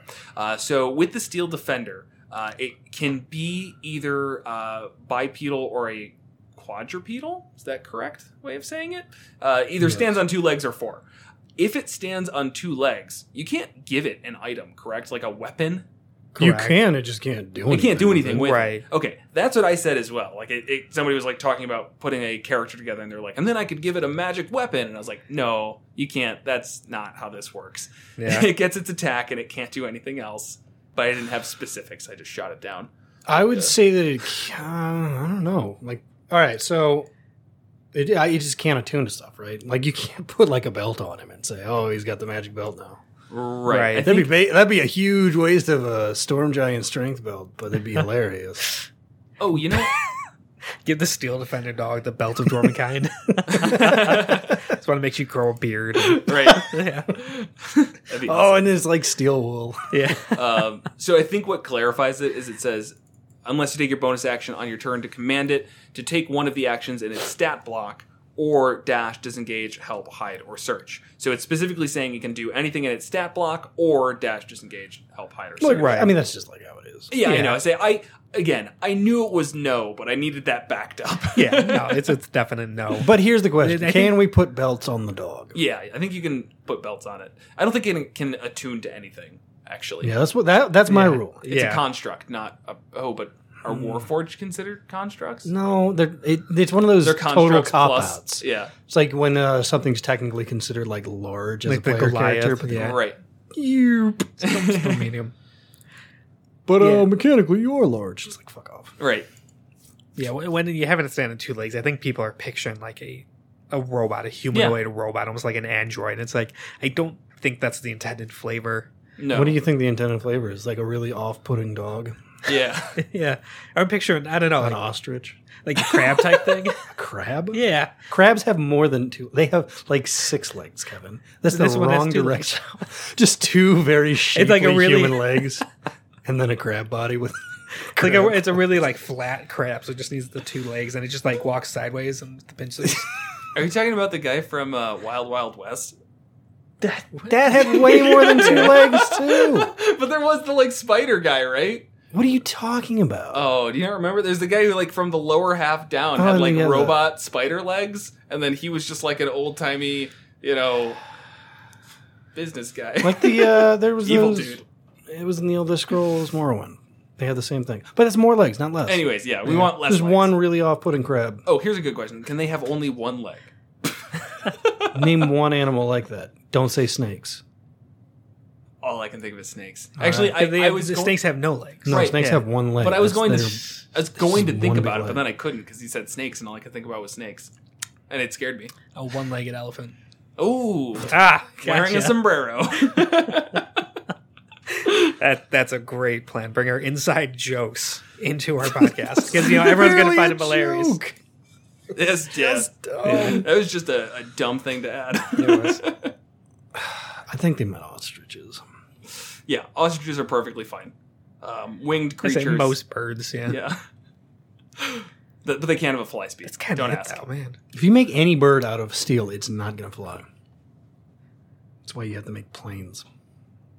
What? Isn't a plane just a steel bird? No, they're shaped differently. Jet engines. I didn't know that. The flapping, the wings that were kind of really scary flight. You have to watch them like flap up and down. Starting like Horizon Zero Dawn. Going back to that, there's A like flapping plane. there's a lot of the main enemies are like machines, and they're like machine variants of animals. And there are flying ones, but I'm thinking about it. They all clearly have like jets on the back of them and shit. It's not just. That's disappointing. Yeah, they should just flap their wings. No, I can picture them like in the attack animation up there, like flapping its wings as it like shoots laser beams at you. But I still also think has a there's jet? jets coming out the back. Oh, okay. It's just Just like a flavor. design decision is like, yeah, we're gonna have it flap to fly, and they're like, that's like orders of magnitude less downward force than we need. It's like, oh, fuck, put the rocket on there, I guess. That didn't work at all. Sorry, guys. One thing just to kind of poke back on is I think mechanically speaking, the going mostly into Artificer and then small dip into Ranger seems to be a much more beneficial way of playing this class. Yeah, because all this Artificer stuff gets better the more you're an Lot Artificer. better, It yeah. scales with you. The Steel Defender, the potions from Alchemist, your experimental potions, which is we didn't really talk about it, but that's kind of like the crux of the Alchemist subclass. Right. Those get more powerful, and you get more of them as you level up. Right. Which I'll still say. The Artillerist cannon, though, just a consistent free 2d8 as a bonus action damage for the Artillerist is like nice even up to level 20. Like it gets better, as you level them up 3d8 and then getting 2 of them. But it's a bonus action 2d8 damage is nothing to shake a stick at. I know that's a weird saying. You just got to commit to it. Yeah. I think in our Artificer episode, I said put you in a sticky wicket. I mean, you just got to commit to the dumb phrases. Alchemist, though, I don't think we brought that up. It does work, though, flavor-wise even. It's just everything that we said with a focus on potion making instead of item making and tinkering. Right. Where if you're a ranger who gets super into making potions... Right, which fits really well if you take the kind of herbalist vibe side of it. Yeah, I think it is. It's that. It's playing more into the naturalistic side of it instead of the hunter aspect. Right. So I still like that. The experimental elixir, as we've figured out, is pretty good. It's just interesting for the most part. Yeah. You get one of them for free and it's random. After a long rest. Then after that... Yeah, you roll a d6. But Right. so you know what it is. And then you could take it or give it to someone else, and then you can spend, spell slots to... to make more of the ones that you want. Yeah, and you could choose. Right. So if you're like, I specifically want to spend 3 spell slots and make 3 of the boldness experimental elixir that basically gives bless to whoever drinks it. Right. Then you can do that. You just have to spend the spell slots up front. The benefit for that one specifically is that you don't have to hold concentration on something, and it's not your action to initiate it. Right. Do those go away at the end of the day? The potions? Yeah. I don't think you could stockpile them. That's definitely my question. Is there an amount that you can have or a limit there? Yep. Nope. Nope. We'll just cut the Yep. silence. I want to read it. Creating an experimental elixir requires alchemist supplies, and any elixir you create with this feature lasts until it's drunk or until you end your next long rest. There you go. Perfect. Thank They you. evaporate when you're sleeping. Okay, but then the next part there is you do get some additional ones for free at 6th level and 15th level. Yeah. So I'm smirking to myself here because I'm thinking of the next logical conclusion of the coffee lock, the coffee alchemist lock. So their whole thing, and it's bullshit. And Kevin. You see where he's going? Yes. So there's a way to set up a warlock. Well, actually, you technically don't need a warlock. You could get a way of not taking a long rest, and we've argued about it, and there's so much stuff out there online. Go read it. I don't want to dive into it now, but you could set up ways to not take a long rest, and so Doesn't have to be a warlock? I thought it had to be a warlock. Yeah, it definitely has to be a warlock. there's a It's sorcerer warlock. or warlock. I'm trying to remember it. Warlocks get the short rest spell restoration. Right, so you take a short rest, so you get those back, and then you could turn those into sorcery points and turn them whatever spell slots you want. Right. And then you take another short rest. And then on a long rest, that stuff's supposed to all reset. But you kind of cheese the rules and really kind of argue raw, and you don't technically ever need a long rest. Can you turn the sorcery points into any kind of class spell? Yes. I think up to 5th. Yeah. So you could do the alchemist, can't you? Yeah. Spell slots are spell slots. Like it doesn't. It doesn't. You're right. Yeah. So, Jeez.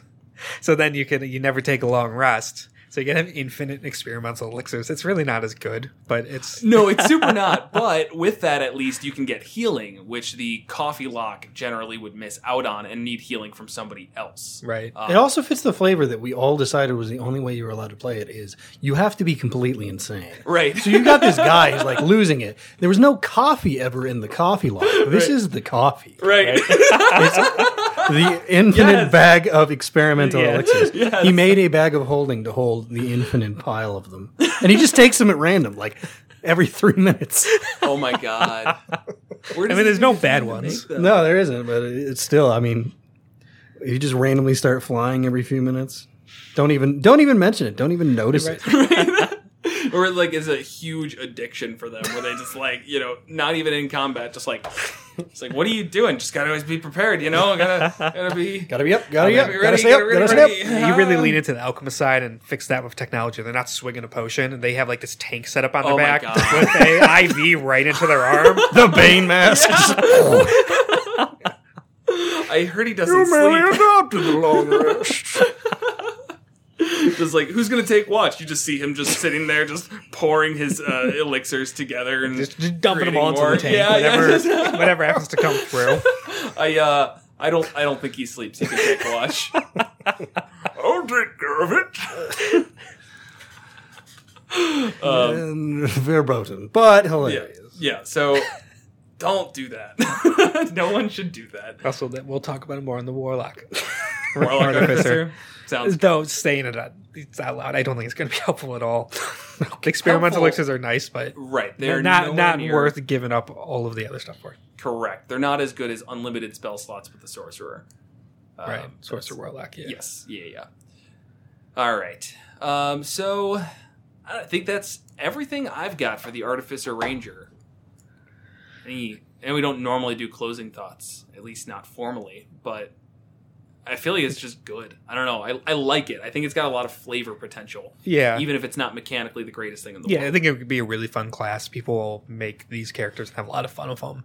And it's, like, there's nothing that, like, synergizes where, like, they come together and, 1 + 1 = 3 type stuff. Right. But you get more versatility, it spreads you out, you get access to more things you wouldn't already have. It just could be fun. Because this is the first one we were kind of learning stuff, and the thing I think that I noticed the most is the Artificer dip is kind of garbage. Right. But that second level, just getting the, like, item shit, it really enables a lot of things that weren't possible without it. So it's an interesting dip, even regardless of the Ranger, for, like, anybody looking for a thing. Right. Yeah, it definitely makes you feel like you're doing the dip for a very big class reason or a big character reason. The one I'll always bring up is I hate sorcerer dips, which I know some people fight me on that. Not you two as much as people listening who say I'm dumb, but that's okay. So I don't love sorcerer dips. They always leave a bad taste in my mouth because there's usually not much choice to it, or it's just kind of the exact same thing where it's like, oh, this struggle of power that I didn't expect to get. I don't know why that bores me so much, but it really does. This, on the other hand, I feel like can be very exciting. It offers up 3 extremely distinct ways to pick up a new hobby, basically, and turn it into a very class and character defining, not an event. It's not going to be a singular event, but pivot. Really. Pursuit, honestly. Pursuit, it's a yeah, thing right. you Even want to do. that. Yeah, exactly. So for that, I think I'm actually going to be really happy with a lot of these Artificer multi-classes. For sure. Multi-classes. Multi-classes. Yeah, just trying to think ahead. Mechanically, I don't know, I'm not making any claims, but I really can't think of one class RP-wise where it wouldn't make sense. I don't know. I think Druid's the only one I'm going to... I'm going to say Druid's Okay. got potential, but we're going to have that Ranger overlap. But what I'll say is Wizard. I can see like a Wizard just being philosophically against this approach. Ooh, that'll be an interesting conversation. We'll leave that Stick just around. at that. Yeah, just at that. As we get to Wizard, Artificer is literally the last one and ruin any hype we build out of it from this conversation. Remember that episode about 3 years ago? So, all right, with that, go into our promotional minute. If you are not yet, please subscribe to us on wherever you get your podcasts. You can find us on Twitter as well, monsters_multi, and then Reddit, which is our Monsters and Multiclass, to have discussions around the episodes and just get engaged with other people who talk about us. We've also recently started putting together a Patreon and a Ko-fi to not only just recoup some coping costs, some hosting costs, but also to try and put together transcriptions for the episodes, make the episodes available to more people, and also, it's nice to have. You can reference it, you can use it, and whatever. Put it in text. The issue is that because we talk about such weird things, we cannot do automated transcribing. It has to be person-based. I said we tried. It was bad. It was hilarious. I think we should release one just for the joke of it. I'm trying to remember what Mordekainen's Tome of Foes was, but it was silly. But regardless, we need a human to transcribe our episodes, which is expensive. So if you want to help out with that, support our show. You can find links to it in all of the places I mentioned before, really. And yeah, help us out. Just as a heads up, we don't have any Patreon subscriber tiers. That's kind of a moral choice, but the big reason is that we don't want to split the community. We do plan on engaging a little bit more and giving you some choice in what we talk about by offering up some polls for our Monster of the Week so that you can start voting on it. And that's not going to be Patreon specific. You can just do that. So if you've got a monster that you want to hear and you see it or you've got input, whatever, we're listening, regardless of how much money you give us. All right, so nothing else there, I believe. With that, let's move into our Monster of the Week, which is the Tarrasque. This episode's monster is the horrifying Tarrasque, a legendary creature in the realms and in most tabletops. This creature has widely been understood to be the biggest and baddest of all. It was made in 1983, probably as a prank made by a mad DM at their players because they're like, we're bored. And so they're like, you know what? Fuck it. And they created the biggest, the baddest, the strongest monster of all. There's a lot of complaints, especially in 4th and 5th edition, about how they have seemingly nerfed this once legendary, unbeatable monster. But it's got a few kills under its belt.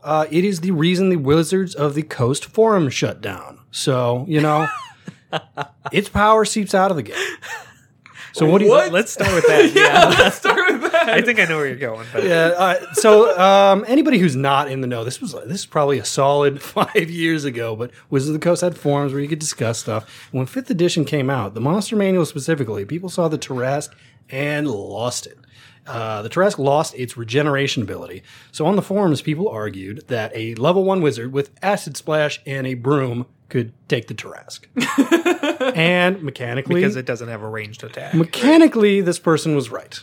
900 pages of death threats later, Wizards of the Coast just said, you know what? We're going to get out of the forum game. And that's how it ended. Wow. So it was a piece of it.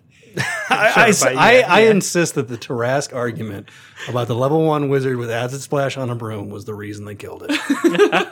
It was the most caustic discussion I've ever seen in my life. Get it? Caustic? Yeah, I got nice, it. good pun. Okay, so that, I think, brings up a big point of contention there, is that it doesn't have any ranged attacks. But what about when it doesn't need ranged attacks and is close enough here? Let's go through this stat block and talk about what makes this thing such a monster. So starting off, its armor class is 25. Hit points average of 676, which is pretty absurd. Speed of 40, which is not that absurd. But then going through, it's got a strength of 30, highest you can get. It's a plus 10. Dex of 11. Why not 12? Who knows? I guess they just thought 11 was a good number. Yeah, because it makes it plus 0 still. I know, but then, why did it need the... Right, well, no, that's what I'm saying. Yeah, it should have dumped wisdom, obviously. All of its other stats are like that. So then 3 intelligence, which puts it at just barely enough intelligence to Be sentient. yeah, basically. 30 con, once again, the highest you can get. 11 wisdom and 11 charisma. So I think it's two scariest stats here. Definitely going to be wisdom and charisma with +0. Right. And the strength and con being +10 can just be ignored Oh, for the most part. it's not even a provision in the saving throws. The 11 charisma is interesting. All right, so have you ever met somebody Yeah. who's 7 feet tall? No. All right, well, it's fucking a trip, man. And as soon as they walk into the room, it's like, damn. And that's 11 charisma. He doesn't have to say anything. Right. So I know it's about like force of personality and your presence. And it's like, if you're doing it solely based off of that, which it seems like they are because they didn't make it 0. Right. 11 is not enough No. for the No, fucking but he's Tarrasque. so dumb. It's just like, that's it. It's like he's like the floor of He charisma. walks into a room, you all just absolutely get wowed at this person who just walked in, and then you talk to him, and it just is responded with a. And you're like, oh, he's not actually that interesting, is he? That's the 11 charisma right there. See, I see it more like if it's 11 charisma, if there's not much going on, it's a quiet restaurant and they walk in, people are going to turn their heads. But if there's like good conversations or it's loud, people aren't going to notice. Right. So it's like the Tarrasque Yeah. storms into the city and like everyone at this like fancy trendy restaurant having a good time don't notice it because they're too distracted. Well, yeah, that is a little bit questionable. Anyways, For saving throws, it's got intelligence for some reason. it's just trying to balance it out so it doesn't have a bad saving throw except for Dex. Right. Wisdom and then charisma. Yeah, so Dex is its only bad saving throw. Yeah, +5, +9, +9 respectively, and then strength and con are going to be +10 because Yeah. that's what the stand is. Right. And then damage immunities to fire, poison, and then bludgeoning, piercing, and slashing from non-magical attacks. Condition immunities for charmed, frightened, paralyzed, and poisoned. And then senses, it's got blind sight out to 120 feet, and then a passive perception of 10, which I'm sure will come up in everyone's game. That'll be very important. And most importantly, a challenge rating of 30. I believe the only other official monster that has a CR of 30 is Tiamat. Pretty sure. I'm pretty sure. I would much rather fight this than Tiamat. For sure. I was going to say, it's like they hit the ceiling, but I think if this is 30, Tiamat's like 35 or 40. Right. We should do Tiamat for one, just for the fun of it. Yeah, we'll get But to it. anyways. We'll get to it. We'll see how this one goes. We'll play it by ear. For its stat block, it has legendary resistances, 3 a day, which is pretty standard for a legendary creature. Magic resistance, which just has advantage on saving throws against spells or other magical effects. And then a reflective carapace? Carapace. Carapace. Come on, man. You know, you guys shouldn't let me read things. You know I can't pronounce words. Third grade stuff. Is it? Jesus. Carapace, yeah. I was a kid who was really into bugs Oh, yeah, that actually makes in sense. third grade. Okay, so it's like its shell. Gotcha. Yeah. So anytime the Tarrasque is targeted by a magic missile spell, a line spell, or a spell that requires a ranged attack roll, roll a d6. 1 to 5, the Tarrasque is unaffected. On a 6, the Tarrasque is unaffected, and the effect is reflected back at the caster as though it originated from the Tarrasque, turning the caster into the target. So that one sounds always like it's a really, really, really big deal. It's not. It's really not. It shuts down spellcasters in a way that I feel like it ruins anything that they're going to do. Maybe not anything, but it ruins a lot of what they're going to do. Right. Where they go, oh, you know, I've got this awesome... I'm trying to think of what's a ranged spell attack. It's like Burning. What is it? Scorching Ray. Sure. Eldritch Blast. Sure. Over. Sure. You a warlock? Right. Just go home. Yeah. Yeah, so, you know, you're like, oh, I'll use my Scorching Ray. And it's like, well, it's either doesn't work at all or it's reflected back at you without any questions there. So you do it once and then you're like, oh, okay, I'm not going to do that. I'm going to use my cantrip that just forces a saving throw instead. And then that's it. It's super effective. What?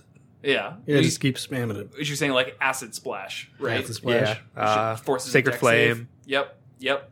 So I feel like there's a couple classes here that are just like Toll the totally Dead. fine against this, and then others like the Warlock, where it's just like, yeah, you should probably go home. That's about all we got. You got Witch Bolt, right? Maybe Witch Bolt. the one time it shines. Yeah, which one would be great here? Never get his attention either. All right. So then for its actions, this is where the damage is coming in. It's got multi-attack, where it can use its Frightful Presence, and then it can make 5 attacks, 1 with its bite, 2 with its claws, 1 with its horn, 1 with its tail, and it can use its swallow instead of its bite if it is the right situation. Yes. Yeah. So bite is going to be, they all kind of follow the same pattern of 4d something, but bite is going to be 4d12 plus 10 damage, plus 19 to hit, and it immediately grapples the target, and the escape DC is 20. And when they're grappled, they're also restrained, and the Tarrasque can't bite another target because I guess it's got a tiny mouth. No, because it has to open up. Come on. I know. Reach 10 feet. Reach of 10 feet as well, which for something that's as big as it is, I think it's gargantuan, correct? Yeah. What does that even mean? That means as big as you want it to be. There are actual stats. It's like 70 feet long, I think. Okay. 50 feet high. Down here. I just feel like 50 feet tall, 7 feet long, yeah. It'd be really hard for me to say that somebody is, in this square, and yes, you're within range, and now you're at this square, and oh no, that's out of range. Like, there's no, one single cutoff point, I feel like, that it's just like, yeah. Well, the cutoff feet is 10 feet. That just feels weird, is what For I'm it saying. to bite, I'll say that's less so, because it's, you can't really extend your neck. Yeah, I mean, that's fair. Unless you're one of those weird turtles. It might be. We should ask. Next up is its claw. Another 19 to hit. Reaches 15 feet. And this does 48 plus 10 slashing. And nothing else special. Horns is same deal. 19 to hit. 10-foot reach. And 4d10 plus 10 for damage. Its tail, it's 4d6 plus 10 with a reach of 20. And then they must make a strength saving throw of DC 20 or be knocked prone. Probably good to start off with that one, then just get advantage on everything. And then it's Frightful Presence. This is a fairly common thing for just big, scary creatures. Dragons have it all the time. Just creatures within 120 feet of the Tarrasque's choice make a DC 17 Wisdom saving throw, or they're frightened for 1 minute. The creature can repeat this at the end of their saving throw, and it has disadvantage if it's within sight of the Tarrasque. Then, lastly, for its attacks or its actions, is the Swallow ability. So when it has if it makes a bite attack against somebody that already has grappled and restrained, and the attack hits, then the target becomes swallowed. While swallowed, the creature is blinded and restrained. It has total cover, and it takes 16d6 acid damage at the start of each of the Tarrasque's turns. If the Tarrasque takes 60 damage or more on a single turn from a creature inside of it, then it has to make a DC 20 con saving throw, which comes down to a 50-50 shot, and it will regurgitate all swallowed creatures, which fall prone in a space within 10 feet of the Tarrasque. So, that swallowed is definitely pretty deadly, especially because the 60 damage has to come on a single turn. From the person who's restrained inside of the Tarrasque. Right. So, which means, if you're a fighter and I got my 4 attacks because I'm level 20, each attack's with disadvantage. And against a 25 AC. Which is, all right, this is where it gets ridiculous. You're in its damn stomach. Yeah. I've always thought that there needs to be some kind of rule where it's not the same AC. So, I get that to some extent, but for a creature who, I guess, pays the bills by swallowing living creatures that are very powerful and trying to kill it, it's probably got a pretty thick intestinal lining. I'll give you that. It's probably just as hard as the outside of it. But that shouldn't be that way. That's not how... And also... You can't absorb nutrients like that, Jerry. The Tarrasque can. If only you read the ecology of the Tarrasque. I actually did. They have 3 stomachs. Oh, they have 3 stomachs? Yeah, all right. So the first stomach smushes and punches and just beats the shit out of whatever's in there. Okay. Once you're all beaten to a pulp in that stomach, you move to the acid stomach, which totally dissolves you. Right. And the third stomach is a giant magical furnace, which can destroy anything, even artifacts. And it doesn't need to poop because the furnace destroys everything. It's just gone. Is this actually? This is actually the ecology of Tarrasque. See, that would be much more interesting for a swallow mechanic. Is on the first turn you take bludgeoning damage, on the second turn you take acid damage, and on the third turn you're dead. No, screw it. Full Gears of War. It's an entire dungeon. Someone did that recently. I think so. Absolutely. Yeah, I saw that on Reddit. I know nothing about it, so I can't credit them or anything. But I remember seeing that. But I mean, that would be still a more interesting mechanic than just you take acid damage, Right? Because that's putting some flavor to it. There's something there. You have a very, very short deadline, and maybe then there's some balance to it where you can't give disadvantage on the attacks. But you're not going to be a level 10 party fighting this thing. No. You're going to be level 20, and at that point, if you got swallowed, what are you doing? Yeah. Why are you getting swallowed? Well, no, that totally makes sense that you would get swallowed. It's not that hard to get swallowed. I know. But to some extent, you need to, I guess, be prepared for that. Because you get a whole two-ish turns to deal with it. You get bit. You're going to have a turn in between before it can swallow you. No, your legendary reactions. It has chomp. So legendary actions, typical as anything else, it could take them in between others' turns. And it gets 3 of them around and resets on its initiative, I think. That is very true. Yeah, and one of them, chomp, which does cost 2 actions. The Tarrasque makes 1 bite or uses it swallow. Yep, that is fair. So if it bites you, it might just swallow you next turn. Yep. Or next possible And in fact, moment. it very much should because it needs to free up that action. Right, to then bite somebody else. Yeah. Yeah, so there's nothing all that crazy or special about it. Like it's swallow, it's bite, it's claws. You see it over and over and over again in the monster manual, and all of them really. It just does it all really well. It hits really fucking hard. Right. And it's hard to kill. Right. So on its own, it's not really exciting. No. I kind of understand the complaints. Mm-hmm. But I think it can have the framework to be exciting if used in the right way. So like that complaints where a level 1 wizard or... Hell, they don't even need to manage to get a magical flying broom. They could just be an Aarakocra. Yeah. And just fly a level 1. That's how old this was. There wasn't even an Aarakocra. Yeah, there weren't Aarakocras. Right, yeah. Forums got shut down.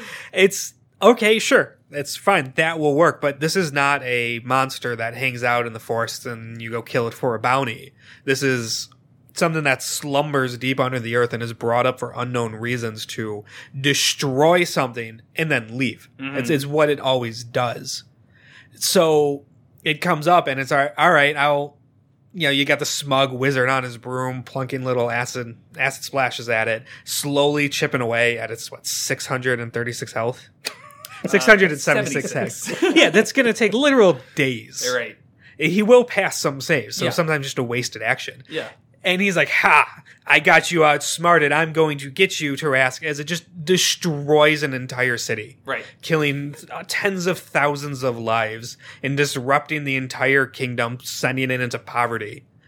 Or just wiping it out. Like, there's no stop here. Yeah, and it's like, it's just ignoring him. But it's like, and then it's done, and then it leaves. Right. And it's like, oh, it didn't work. No. You need the Tarrasque almost to set up, it almost needs to be like a time limit. Right.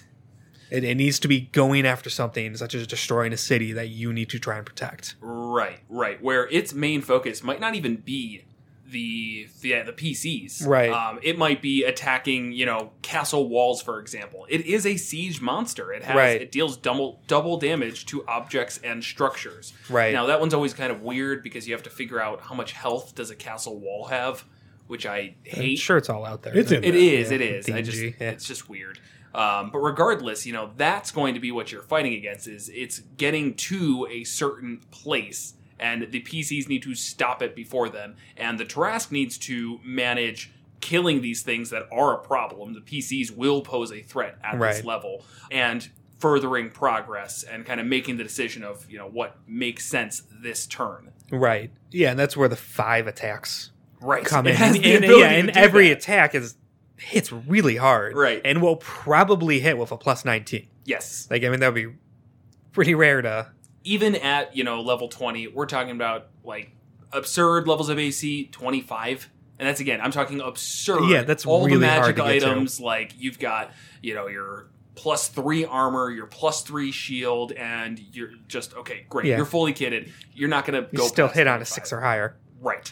Yeah, and we're talking 30-something damage per hit, usually on average. Like Right. that will knock people down fast. So half the attacks on the But- party, the other half on whatever's going If for you it. have Heavy Armor Master, that's -3. Because there's another oversight. He does not have magical attacks. That's true. That's true. So thank you, Will, for reminding me that Heavy Armor Master is the greatest feat in the game.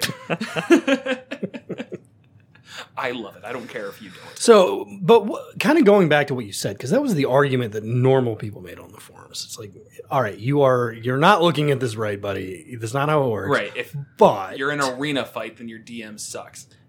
the other issue is that you can still kite the shit out of this thing. So fucking easy. It's not even funny. So that, I think, goes back to what's their end goal.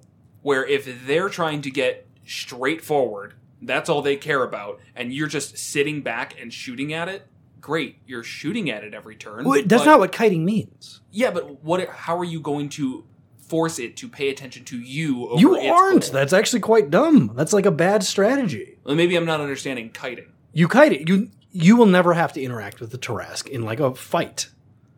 You Okay. just shoot it the entire time. If that's your character, you don't want to distract the Tarrasque, you know? Okay, yeah, that's fair. That's fair. So you've got entire characters, any kind of range characters, just never going to engage in this fight at all. right. There's no reason for them. Any flying character has even less reason. you Right, know? so they're just going to be sitting up there taking pot shots, and if they do enough damage, then inevitably, it's basically just going to be a very bland Tarrasque fights the castle walls, and everybody else just shoots at it, and either they hit and do some damage and chip it away, or they don't, and then they just go to the next turn. Yeah. And that's still boring.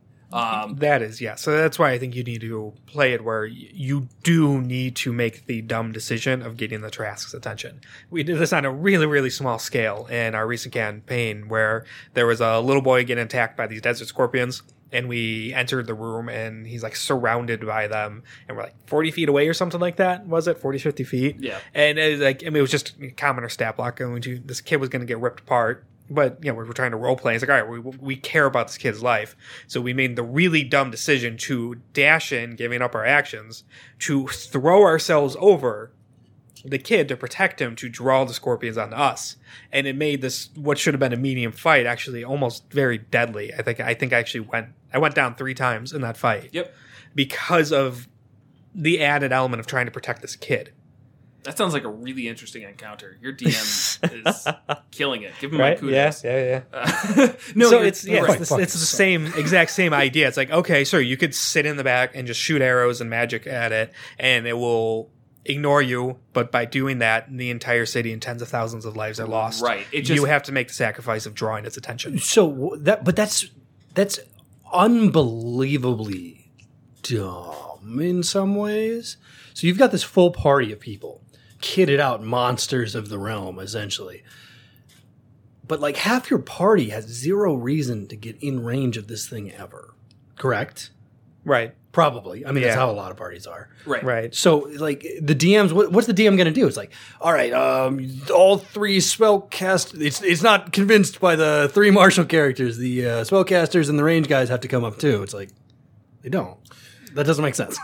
That's well, fair. until the fighter goes down. Right. I say, but if They it's don't. just Look at, if it's just focusing, then then get the run up to do it. yeah. I say, what happens when it swoops down, bites the fighter, swallows it next round, and now the fighter, as we just said, he's restrained. He can't hit through a 25 AC, even with 4 attacks. What are you going to do? What are you going to do? Are you going to run up to the Tarrasque and, like, pap it with a staff? I don't know. Maybe the fighter just dies. that's fine. Really, That's that's fine. besides the point. But now the ranger or somebody else is going to have to go and get its attention. Yeah, I would otherwise say it's going to continue on. one single party member trying to tank this thing and getting all 5 attacks focused on it will die very fast, even at level 20. Right. You need to try and split it up. You have to get creative with it. Right. Like haste. You just got to haste him. Plus 2 AC. Then shield. There you go. Right? Yeah, plus 5. All right. Yeah, I'm just not like, that seems like a very You bad can make idea. that argument about any, like dragon fights.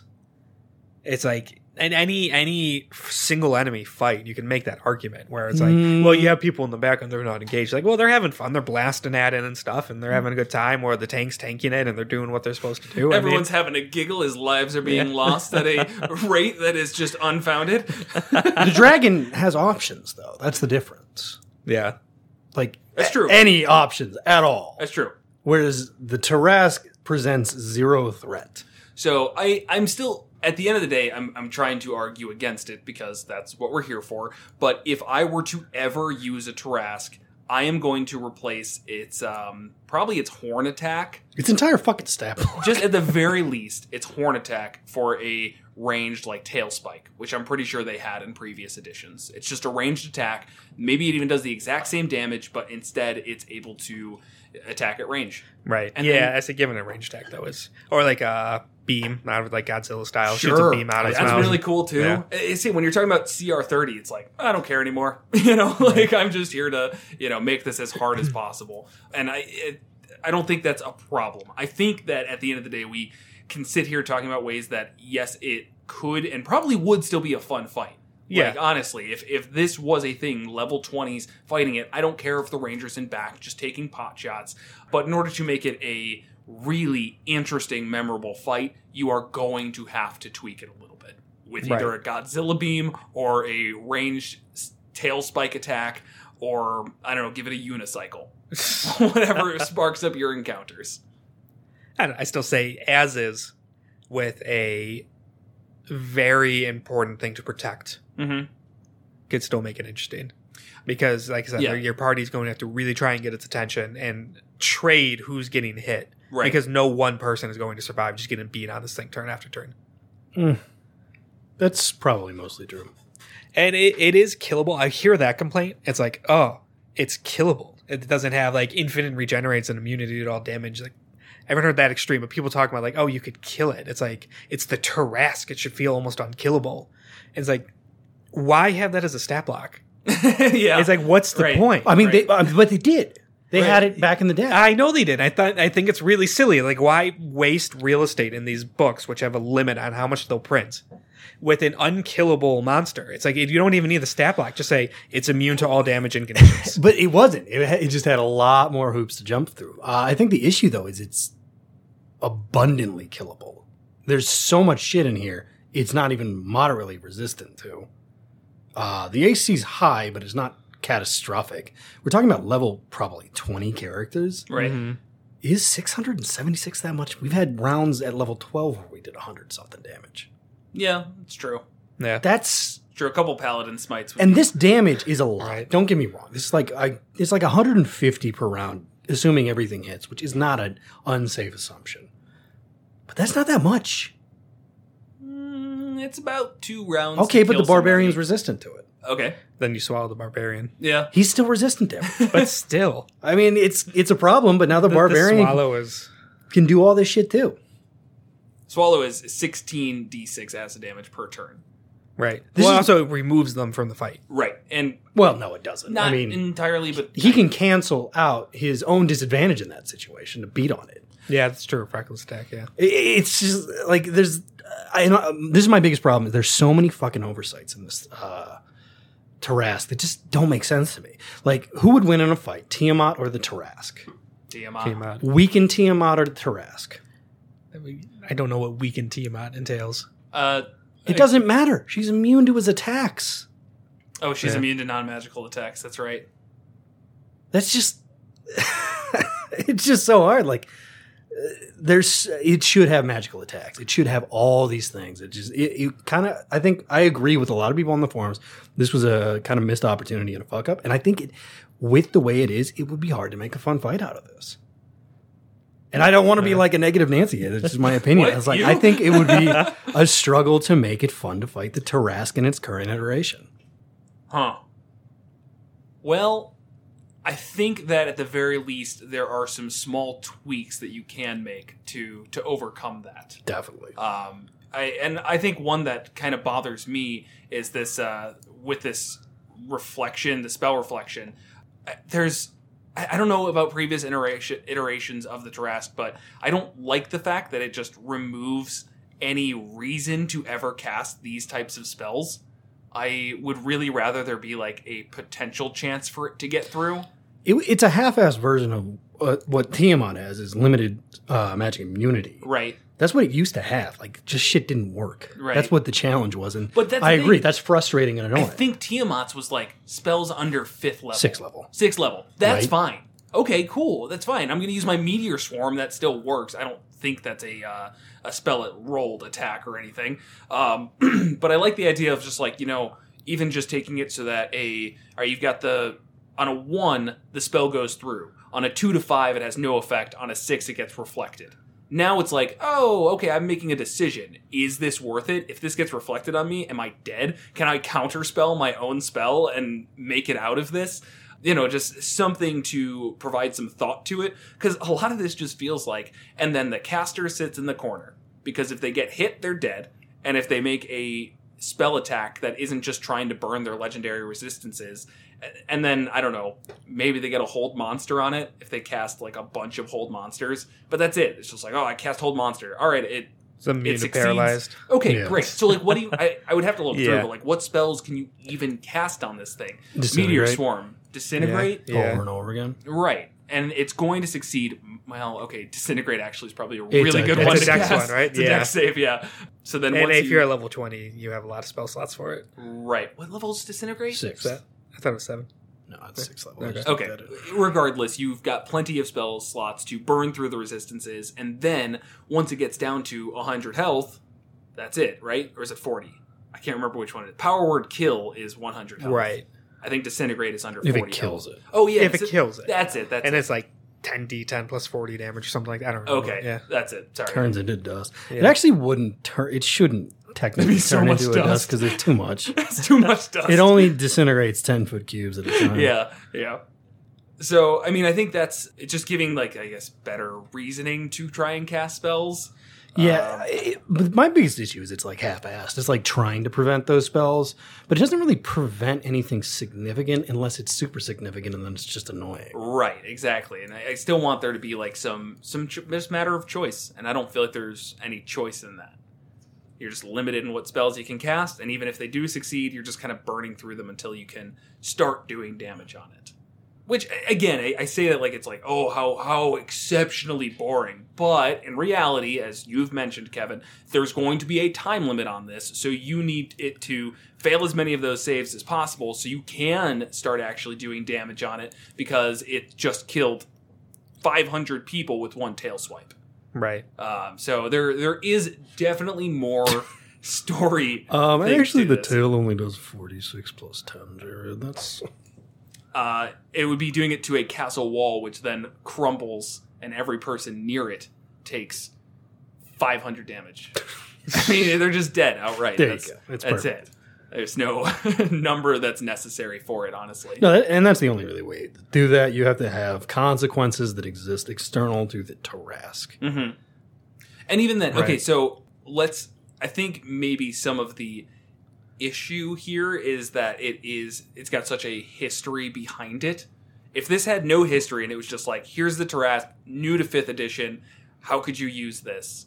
You'd be like, oh, that would still be really a huge challenge for my level 20 party, and they would still have a fun fight against this. I almost worry that the legend of the Tarrasque has grown bigger than the Tarrasque itself.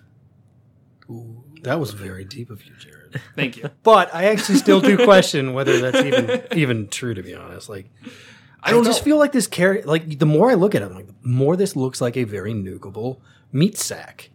Like, 25 stops being that intimidating at level 20. Even, I mean, that's bad, but... Well, 12 plus 12 or 13 to hit around then, if I had to That's- guess. If I had to, plus 6 proficiency and then plus 5, so that's 11, and then either plus 2 or plus 3 weapon. So, Yeah. yeah, that's about right.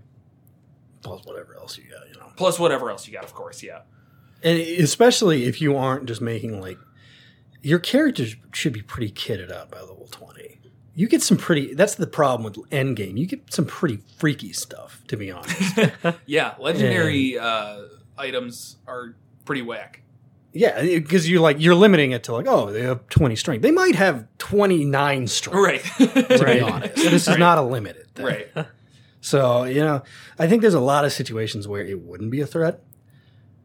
Well, let's just call it a nice medium encounter. Yeah, this is a nice medium encounter. People always Nice. say, how do I challenge my level 20 party? We'll throw them a couple Tarrasques a day and then finish it off with a Tiamat. That's the level of play I'm at. That was I don't know, that was a 5 Tarrasque day. Yeah, I could use a short rest.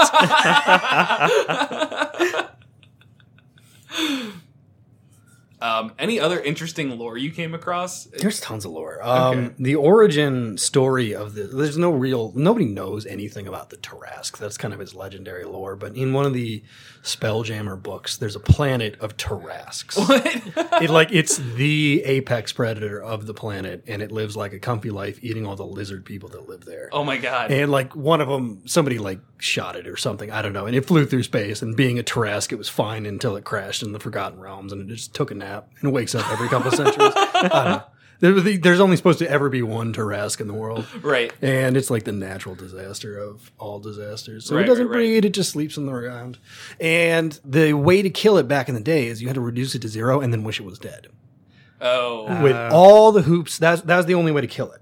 So with all the hoops that you had to go through to even do damage to this thing, then when it was dead, you had to use the most powerful spell in the game to actually make it dead. Or it just got back up. Which is just Interesting. Okay. frustrating. Right? It's like, we don't have wish. It's like, sorry, guys. Or even better, you just... I mean, I actually don't know how Wish worked back then, but doesn't it have a chance of failing, or no? This is one of those situations that doesn't. Okay. Well, I guess we're out of 9th level spell slots. Oops. Oops. Shouldn't have burned that all on his fingers. Yeah. The other way they died was they didn't die, they just burrowed back into the core of the earth, which I prefer. Your party shouldn't be able to kill the only Tarrasque in the world. What about all the future parties, Jerry? What about all the future level 20s who are really bored? Right. You gotta save the Tarrasque, man. Let Well, it sleep. I will say, though, that things that you brought up, Kevin, potentially make that way back. I think it was first couple episodes. We had the Elemental series. There was the Zaratan and the Phoenix. And all of those. This puts a more neat spin on that kind of calamity feeling of it is going towards something, it's going to destroy something. And I think we talked about that with the Zaratan specifically, because that would fit pretty well. But even though they were really low intelligence and basically had no reason why they were heading towards whatever they were heading towards in the lore, I think that can definitely be part of your setup there. Is the evil cult has a ritual that they can raise this thing up and command it to do one specific thing. Head that direction and get to the blah, blah, blah, and then open up the door to blah, blah, blah. And now the evil cult has that. Great. So now it's that same type of setup of your level 20 party needs to put a stop to this. There's a time limit. And it doesn't fully care about the party as much as it is doing its one task. Right. So that I like. That's hard to do. We've never had an actual fight like that, I don't think. I think that would have made... Oh, what's that? Yeah, I don't think we have. Okay. Yeah. I think that would have made way back. There was a siege on a city in one of the campaigns we ran, and I wish I did something like that. Would have been more fun. No, I don't know, man. Oh, well. All right, so I think that's everything we have about the Tarrasque. Any final closing thoughts? I think anybody looking for challenge needs to pull open the Tiamat stat block. The contrast is just night and day how difficult these encounters are. Take what you can from that and maybe boost up your Tarrasque. It pains me to say that, but the Tarrasque just needs more meat, more death, and a ranged attack. I can definitely agree on the ranged attack at least. All right. Yeah, I would say if you're coming at it where this is supposed to be one of the most powerful things in the world and an almost impossible fight, yes, boost it up. If you're kind of more using it as a powerful monster that was summoned to go destroy a city and trying to stop it, something like that, if you don't have all that heavy weight and lore on it, it's fine. I think we'll be fine. It's just it's a really fucking tough fight. That's fair. I think once again the lore itself is really what makes it such a boring fight. And yeah, I mean, yeah, it's still it's there, but Tiamat's better. Yeah, or I think like an ancient red dragon's close. It's In closer challenge than rating. it should be for a challenge rating like 25. I don't think I've ever fought an ancient dragon. No, they're incredibly difficult. Man. Yeah. Should have that conversation sometime. So, with that, I think we're done here. And Kevin, Thanks for listening. Next time on Monsters and Multiclass. join us as we discuss the Monk Warlock multiclass and then the Orcs, potentially part 1. We'll see how much discussion it brings. There could be a lot to talk about. Thanks for listening. Oh, that's Kevin's line.